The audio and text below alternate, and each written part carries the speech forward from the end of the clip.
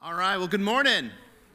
All right, first things first, you guys, good morning. You guys get the gold star because you guys did it. You made it to church, so good job, everybody.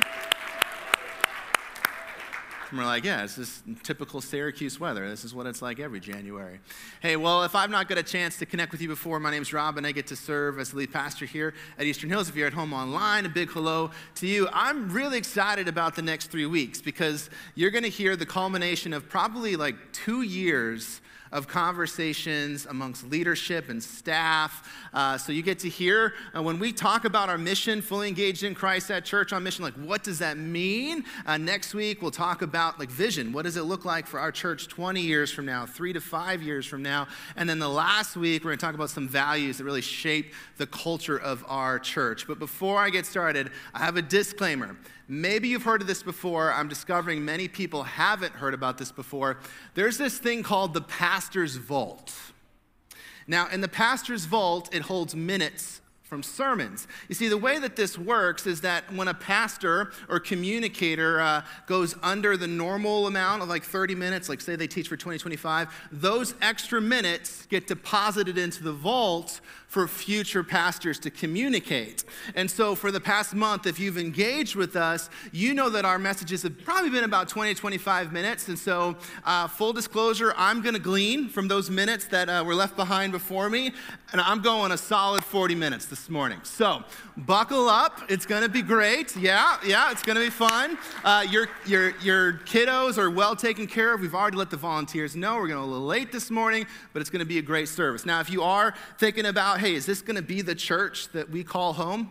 The next few weeks will be helpful. If you've been around our church for a long time, it's going to be helpful for you. And I hope that at the end of this series, you're like just as excited as I am. But I also know it's this time of year, people come back to church and they're thinking about new rhythms. They're thinking about, hey, maybe I've been disconnected from church, or there's some things in my life that I want differently. My prayers at the end of this series is that it would be clear just how awesome Jesus is and how different your life could be if you were fully engaged in him, and how that would impact not just your life, but the lives of those around you. And so as we start today, this is a question that anybody can answer, regardless of where you're at with Jesus, and it's an important question. 10 years from now, would you want to hang out with the person that you are becoming? Now, I know, I said this first service too, but I get it. For some people, you're like, hey, 10 years from now, I'm really hoping that I'm walking the golden roads of heaven. So just humor me for a minute. The point here is that on any given day, did you know that we make 35,000 decisions? 35,000. Simple ones, big ones. And those decisions are shaping us and molding us into the person that we're becoming. So your rhythms, your habits, how you show up in other people's lives, how other people show up in your life, your calendar, how you choose to spend your time is shaping you and the person that you're becoming 10 years from now. One pastor I respect says it this way, that the systems in your life are perfectly designed to get the results that you're currently getting. In other words, our approach to life is perfectly designed to get the results that you're currently getting. And so if you're in a position right now where you don't like the division of labor at home, and you want things to be different, then you would change your approach or change your system. If you're single here today and you're like, I don't like the results that I'm getting, you might need to change your approach or system. If you don't like where your bank account's out and how your finances are being handled, you might need to change your approach. And the same thing can be said when it comes to your physical well-being, your mental well-being, but also when it comes to your relationship with Jesus. And so today, we're starting with the end in mind. This is an approach to life. Like, who do I want to become? And we're working our way backwards, because here's what Jesus said years ago. This is his hope for all those that would turn to him. The thief comes only to steal and kill and destroy. But I have come that they may have life and have it to the full. So Christmas is a time of year where we remember Emmanuel, God with us. And it's during Christmas where we answer the why question. Why would Jesus show up? Why would he leave all that he had to come and dwell amongst a broken creation? And one of the reasons explained here in John's gospel is that he would come so that every person that would turn to him would experience the fullest life possible. And so this means, at the heart of the gospel, the good news of Jesus, is the realization that God in Christ would rather die than for you not to live life to the full. That Jesus looked upon humanity and our brokenness and our distress and saw the path that we were on and what life would look like apart from him. And he said, I would rather come and be beaten, tortured, spat upon, disrespected, left to die on a cross, be buried, and have to resurrect from the dead. I would want all of that to happen if it means that they get to experience life to the full. In the New Testament, it talks about that we can't even physically comprehend. Like our minds aren't even capable of comprehending all that God wants for us. And that we can't even, it's not even in our capability to ask for all that God would have for us according to his power and his will. So I want you to know that all of our pastors here, all of our leaders here want this for every person at home and every person here, that we would all get to experience what Jesus meant when he said life to the full. That our lives would be flowing with compassion. That our lives would be marked with humility. That we would experience what forgiveness is. That we would experience the fruit of the Lord's patience and gentleness. That we would know what it looks like to have self-control.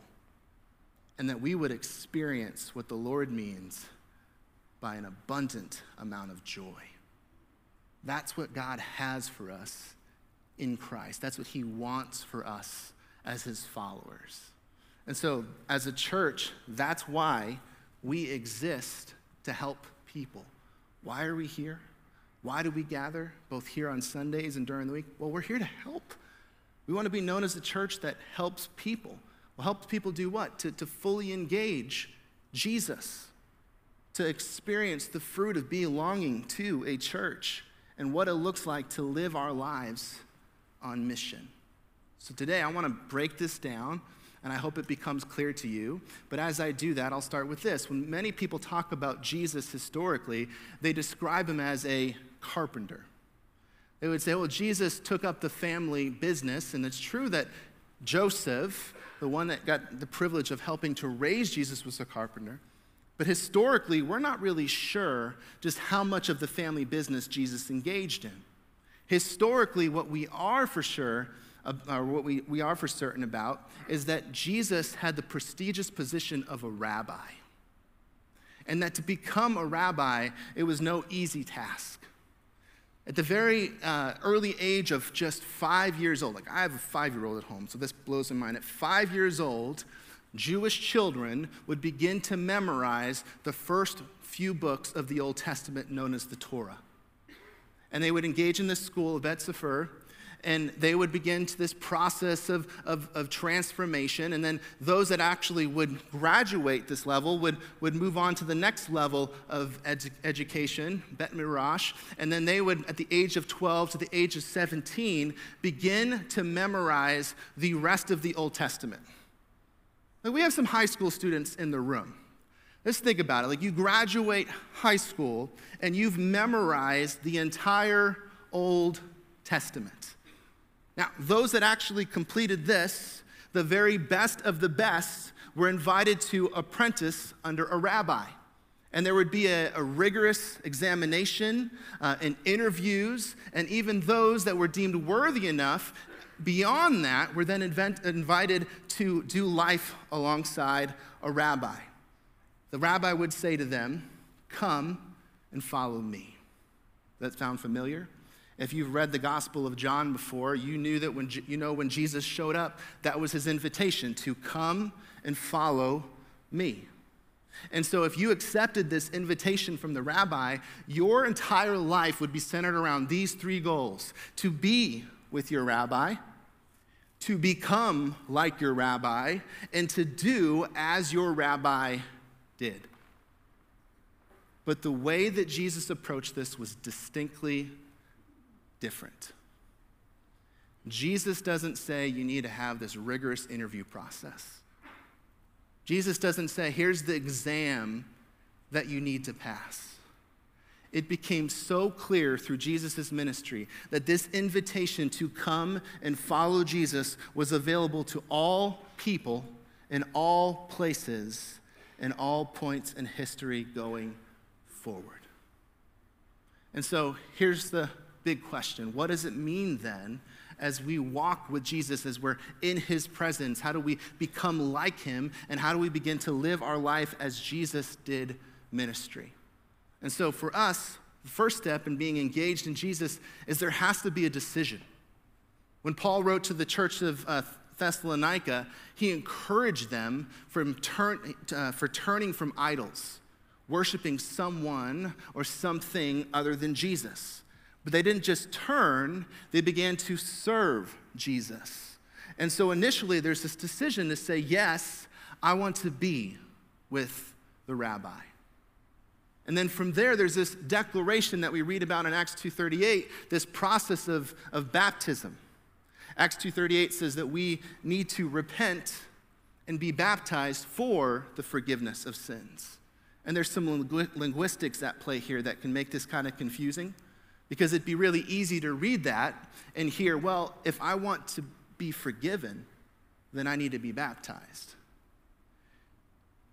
A common expression we say in our language is that if you have a headache, we'd say, hey, take this Tylenol for your headache. And we're not saying, hey, congratulations, if you really want a headache, here you go, take these Tylenol. No, we're saying you already have this, so because you already have this, here's the response. And the same thing is true about baptism. Because we've already received forgiveness through the cross, we're now baptized. We declare the condition that we already have in Christ.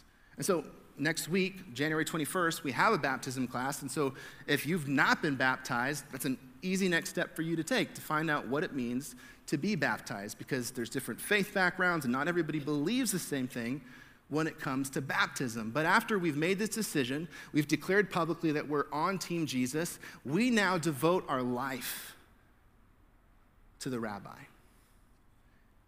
That the definition of a disciple is a lifelong learner. It's not just, hey, I prayed the prayer, I came down front, I filled out the connection card, like, I'm good, right? No, discernment, it's this lifelong journey of saying, what would Jesus have me do with those 35,000 decisions that I get to make every single day? And so some people describe this process of becoming like the rabbi through spiritual disciplines. Other people call them like rhythms, spiritual rhythms. Another name are holy habits. And so Paul tells Timothy, have nothing to do with the godless myths and old wives. That's that turning from idols and things that lead us away from God. Rather, train yourself to be godly, to this process of becoming like Jesus. For physical training is of some value, but godliness has value for all things, holding promise for both the present life and the life to come. So if you were here last week, you heard Wendell talk about the importance of prayer and scripture and evangelism. And the week before that, you heard Pastor Trey talk about the importance of rest. Something else that's important to us, scriptures don't command this, but fasting is something that we get to do to help us be with our rabbi and to become like our rabbi. And one of the things that I love is when scripture lines up with science. Lo and behold, this thing that God would say that we should do actually has benefits for us beyond just our relationship with Jesus. Do you know that something like a 48-hour fast can actually begin to regrow parts of your brain? Like medically, there's a whole bunch of benefits from fasting. It's almost like God knew what he was doing when he put it in the Bible. And so, I don't know what that could look like for you, a spiritual rhythm, discipline, or holy habit, but our hope is that there would be rhythms in your life to help you both be, become, and do as the rabbi once did. Now, one of the challenges that I see that's true in the local church is that more and more people would say yes to Jesus. More and more people would say, hey, I'm good with following Jesus. But when it comes to church, not so much. When it comes to local church, I've been burnt by the church. The church has hurt me. I'm frustrated with the church. And so I don't have any problem reading my Bible, praying, being with Jesus, but this whole business of belonging to a local church, that's a problem for me. Here's the challenge if this is your approach to church. This is the way that Jesus described the body of believers known as the church. He describes us as his bride. Jesus said, on this rock, I'm going to build my church, this movement, this gathering of people. And as you begin to walk through the New Testament, you would see that Jesus' heart is that he would present all those that turn to Jesus without blemish, that we're clothed in righteousness. Do you guys remember your wedding day? When you said yes, and everyone got all dolled up, and it's probably the best you've ever looked, and the best you ever will look. I remember my wedding day very vividly in my mind. We got married in my wife's grandmother's backyard, and I remember her in her gown, and I remember her coming down. She had this, her grandmother had this deck, this porch that she came out, so there were several stairs that she had to walk down. She was gracious, and she nailed it. I was like, please don't fall. But she came down looking all beautiful, and her dad ushering her down, and just the marriage ceremony. I mean, to think that out of all the illustrations that Jesus would use, this is the illustration that's so real to us. So I want you to think about this. Imagine with me two friends are having a conversation. And one of the friends says, hey, I really like spending time with you. I've benefited a lot from this relationship. You've been there for me. You've shown up time and time again. You've prayed for me. You've encouraged me. You've helped me grow as a person. I just have a lot of respect for you.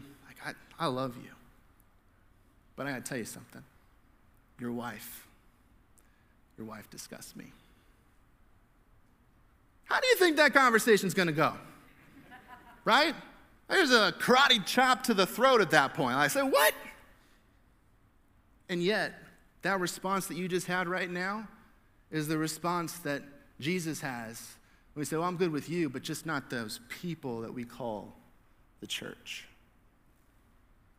Now, someone would say, wait a minute, I'm good with capital C church, like the global body of believers, I'm good. It's this local church stuff that I got problems with. Oh, that's fine. Let's go down that path. So Jesus, when he was doing ministry time and time again, what did he say? I need to leave so that somebody else may come. Well, who's he talking about? The Holy Spirit, the advocate. And so what happens? Jesus ascends to the Father, and the Holy Spirit shows up, and everything goes bananas, right? Lots of people come to know Jesus. Well, what's the Holy Spirit do? When we turn to Jesus, the Holy Spirit dwells within us, right? But what is the Holy Spirit leading those leaders to do? Plant churches, establish leaders, have structure. People that would say, this is my home church, and I serve, and I belong, and I participate in. You see, the way that the Trinity works is you have Jesus, the Father, and the Holy Spirit. Well, do you remember what Jesus, during his ministry, he was torn about going to the cross. If there's any other way, take this cup from me. But in the end, he said, hey, it's not about my will, but your will be done. And so now Jesus sends the Holy Spirit, and the Holy Spirit is under the leadership of Jesus. And so when the Holy Spirit is doing his thing and churches are blowing up, that's under the command of Jesus. And so to say no to the local church is to say no to King Jesus. Jesus is 100% big C church and all about little C church, and that his desire is that all of his followers would have a home church. And that's why we believe that people should be fully engaged in Christ and at church. Well, what do we mean by that? What does that look like? Well, Acts tells us that as the Holy Spirit began to do work within the local church, here's what it looked like. They devoted themselves to the apostles' teaching and to fellowship and to the breaking of bread and to prayer. Everyone was filled with awe at the many wonders and signs performed by the apostles. All the believers were together and had everything in common. They sold property and possessions to give to anyone who had a need. And every day they continued to meet together in the temple courts. They broke bread in their homes and ate together with glad and sincere hearts, praising God and enjoying the favor of all the people. And the Lord added to their number daily those who were being saved. I've read this passage many times. I've taught this passage many times. And I'll be honest with you. I tend to overemphasize this part of the passage and underemphasize everything that came before it. You know that if you've ever studied the human body before, you would see how intricate it is. And how when one part of the human body begins to fail, the rest of the body starts to lose way as well. If you've studied the stars before, if you've studied the specific location of the sun, you would discover if the sun was a smidge to the left or to the right, like we would all cease to exist. And so if we would say that God is creator of all things, we would see that he created everything with incredible intentionality. And so it's no coincidence that as God is working under the influence here, the Holy Spirit's leading New Testament authors, that he left this specific order. That only after they devoted themselves to teaching and communion and prayer and generosity, corporate gatherings of worship and meals, then people on the outside looking in said, I don't know what's up with these crazy Christians, but I want to belong. Because their life looks a lot different than mine.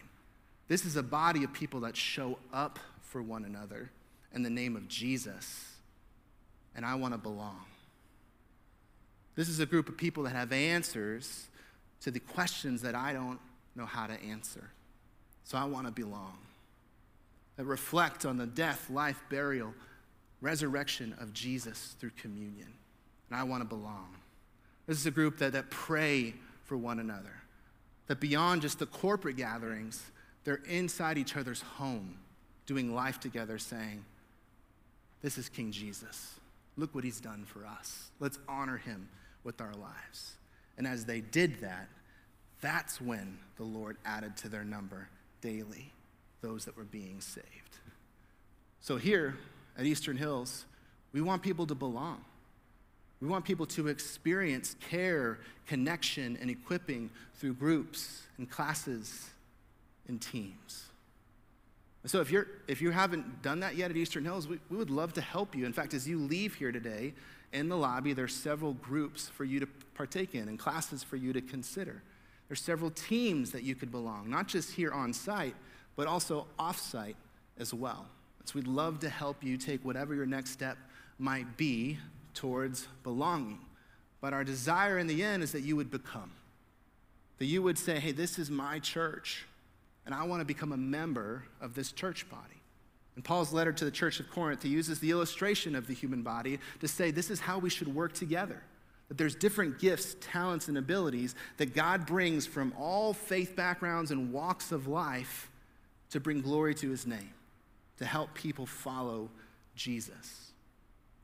But our hope is that as people become members, that they would start to lead, that they would bestow the wisdom and love and truth that they've gleaned after several years of following Jesus and begin to come alongside other people and help them follow Jesus. Can you imagine this for a minute? One of the things that's true about us as humans is that we can be incredibly intentional when we want to be intentional. Like if you go to the doctor and the doctor says you need to adjust your diet, all of a sudden you're fully focused on your diet, right? What goes in your body matters. If you need to have a new physical routine, all of a sudden you're really focused on exercise and how you care for your body in that way. Financially, like we're really focused. If you have a budget, like you want to know what's going in and what's going out. You want to plan for the future. We can be incredibly intentional when we show up to work with our careers and education. Like we have the capability of being fully focused on things. Could you imagine the difference if parents took that same sense of intentionality when it comes to following Jesus and helping their children follow Jesus? When we need to train for something and we're focused and we're dedicated to it, it's within our capability. So could you imagine a church that took seriously coming alongside parents, grandparents, guardians to help them follow Jesus with that type of intentionality? To raise up leaders that make a difference. Proverbs 11:4 says this way, without wise leadership, a nation falls. There is safety in having many advisors. So here's an honest confession. August will be 5 years for me here in leadership at Eastern Hills. And one of the things that I think has not gone well is we haven't done a good job raising up leaders. And that in the years ahead, we need to do a better job of raising up leaders. So what does that look like? It means not just hiring people, though I'm grateful that we're the type of church that we can hire staff. It means coming alongside people, finding their gifts, talents, and abilities, and God's calling on their life, and unleashing them, sending them out to come alongside others. An example of this, Mike Wisman. Some of you know Mike and Kathy, the Wismans. They're great. Mike has a heart to be, first of all, a follower of Jesus, but second of all, he has a passion for missions and local outreach. So he stepped into a volunteer role. It's not a paid role. He's just desiring to spend more and more of his life to help us steward the kingdom collaborations that come to us. That we would send people out into Central New York, that we would send people out into the Northeast, that we would send people out globally beyond even the United States, which ties into the last part of our mission. Fully engaged on mission. 3 things. When we talk about being fully engaged on mission, number 1 is funding the mission. Paul talks about the importance of being a cheerful giver. Listen, when Paul says that, his heart is that when we give to the local church, it shouldn't feel like we're paying taxes. That when we give to the local church, we're excited, like, I can't imagine what God's going to do with this gift. I can't imagine how many people he might reach. How many nonprofits do you know that are 1,000 years strong in the making? I mean, think about the invitation to give to the mission of the local church. In partnership with Jesus and the foundation of the gospel, for thousands of years, the church has helped rescue people from the depths of hell. You want to see a church on fire? It's a church that's fully aware of the reality that there are 2 categories in the end: lost and found. And of all the things that we could invest in, why not the local church? Helping people make disciples of all nations. That it wouldn't feel like a have to, that it would feel like a get to. One of the things that I'm really grateful for at our church is that we have an incredibly generous church. We had a goal in December of $325,000, or a goal of $340,000, and because of your generosity, we are able to continue to do ministry the way that we want to do ministry, and we were able to raise $325,000 in the month of December. So I just want to say thanks. Can we celebrate that this morning? And because people gave generously in the month of November, we actually went into December a little ahead, so we're right where we need to be financially year to date. So many people have already chosen to do exactly this. 2 more things. The next one, a little bit of true and false for you. I need your help to participate on this one. True or false? The church exists to make disciples. Raise your hand if you would say yes. That is hands down the purpose of the local church, to make disciples. Raise your hand if you're alive this morning. Okay, I'm praying for a couple of people down here. There's no activity this morning, so we got the safety team in the back. Might have to be doing some compressions, bringing it back to life. If you raised your hand, it's probably because you're familiar with the Great Commission, which is the call to make disciples of all nations, baptizing them in the Father, the Son, the Holy Spirit, and teaching them to obey everything that Christ commanded. And that's true. It is true that the church exists to make disciples. But here's what's also true. The church exists to make and be disciples. Jesus said, "Whoever serves me must also follow me." If you think about the trajectory that we started with, right? To be with your rabbi, to become like your rabbi, and then to do as your rabbi did. Can I be honest with you? For me personally, I do that in reverse order. A lot of my time and energy starts with the doing and hopes of becoming. And maybe, just maybe, I'll find time to be. And if we're real honest, most churches, leadership, spiritual formation, discipleship processes are mostly focused on the making. But it starts with being. There's a leadership axiom that I respect. It says we can't lead others somewhere we're not willing to go ourselves. We can point them there, but we can't lead them there. And so if we want to be a church that makes disciples, we have to be the type of church that prioritizes being disciples. The Apostle Paul said it this way, 1 Corinthians 10:31. He says, "So whatever you do with those 35,000 decisions, whatever you eat or drink, whatever it is that you do it all for the glory of God. Do not cause anyone to stumble, whether Jews, Greeks, or the church of God." So this applies to all people, all places. And then he says, "Even as I try to please everyone in every way, for I'm not seeking my own good, but the good of many, my heart is that they would be saved."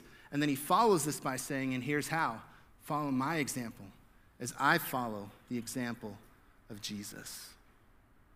And so to be engaged on mission is to invite people into our life, and we say, "Follow me as I follow Jesus." Not just follow me as I make disciples, but follow me as I make it a priority to be with my rabbi. Follow me as I make it a priority to become like my rabbi. Follow me as I make it a priority, last but certainly not least, to do as the rabbi did. And the more and more people that say yes to that invitation will make an impact, locally or globally. Jesus said to let our light shine before others in a world of darkness, glorifying our Father in heaven.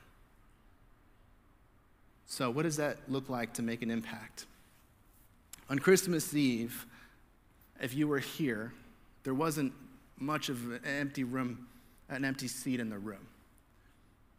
On Christmas Eve, do you know we served 1,243 people? A year ago, Christmas Eve, we served 762 people. That's a 37% increase from one Christmas Eve to the other. It's pretty amazing. I love when this room's full because for me, it's a small glimpse of what it's going to be like in heaven someday. But all cards on the table, the church does not exist to try to get as many people in the room as possible. The church exists to focus on eternity and helping people not just know Jesus, but follow Jesus with their lives. So what does that look like?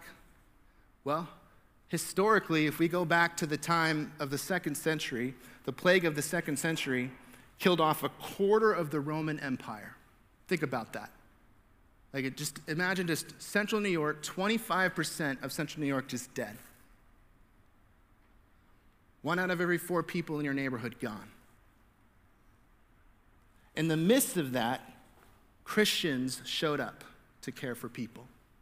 And they cared for the sick alongside the gospel. As people were mad at God, like, you've caused this sickness. This brokenness is your fault. They brought the gospel. No. God loves you. I'm here because of him. I'm going to serve you. When everybody else is fleeing, I'm going to stay to be present. Jesus is your Savior. God's heart is not for you to experience his brokenness. And as a result, Christianity spread like wildfire. And when it came to the church in Galatia, the emperor during that time, Emperor Julian, was like, these crazy Christians even care for those that are not followers of Jesus. And the result was that sociologists and religious demographers, they said death rates in cities with Christian communities were about half that of other cities because of the care and the gospel that was presented.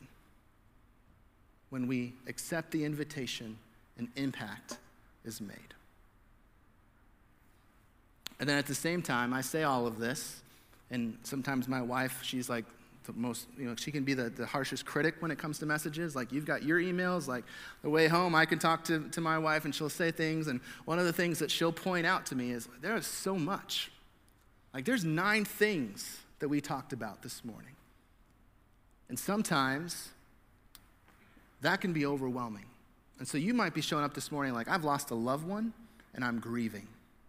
My marriage is failing. My finances are falling apart. I'm here, I don't know a soul, and I feel alone. I'm not sure if I want to live another day. I feel without purpose. I feel lost. I'm confused. I have addictions that I'm afraid to tell people about. And I'm hurting. I'm here smiling on the outside, but I'm in tears on the inside. And so you hear a message like this and you're thinking, I don't even know where to start or where to begin. 2 things. Number 1, for you, one point of clarity is, hey, I can't do all things, but I'm going to do for some what I wish I could do for everyone. Like, what if I just invited one person into my life that I'm going to begin to mentor or help follow Jesus? But a board member recently said to me, Rob, you know what? Sometimes it's okay for you to put the oxygen mask on yourself before you put it on other people. And so for some people, you might need to hear this today. It's okay to do for yourself first before you do for others. It's okay to say, I need to get right with Jesus first. I need to get right emotionally, spiritually, physically, because if I'm not caring for myself, I can't care for others well. And that's okay. That's that process of being fully engaged in Jesus. So here's what we mean by this. Engaged in Christ, at church, on mission, that we would make a decision to follow Jesus. We would declare publicly through baptism. We would spend our lives discerning what Jesus would have us do, that we would belong to a body of believers, that we would agree to hold leadership accountable as they hold us accountable, that we would raise up leaders and help people follow Jesus, that we would invest in the mission, that we would live our lives as an example to others, and that as a result of that, our community would begin to look differently. Last question, and I'll end with this. I don't want you to answer this today, but I'm going to ask it again over the next couple weeks. 10 years from now, would you want to attend the church that we're becoming? As you think about Eastern Hills over the next few weeks, and you hear about vision, and you hear about values, my hope is that people would say yes. I'm excited about the type of church that Eastern Hills is becoming.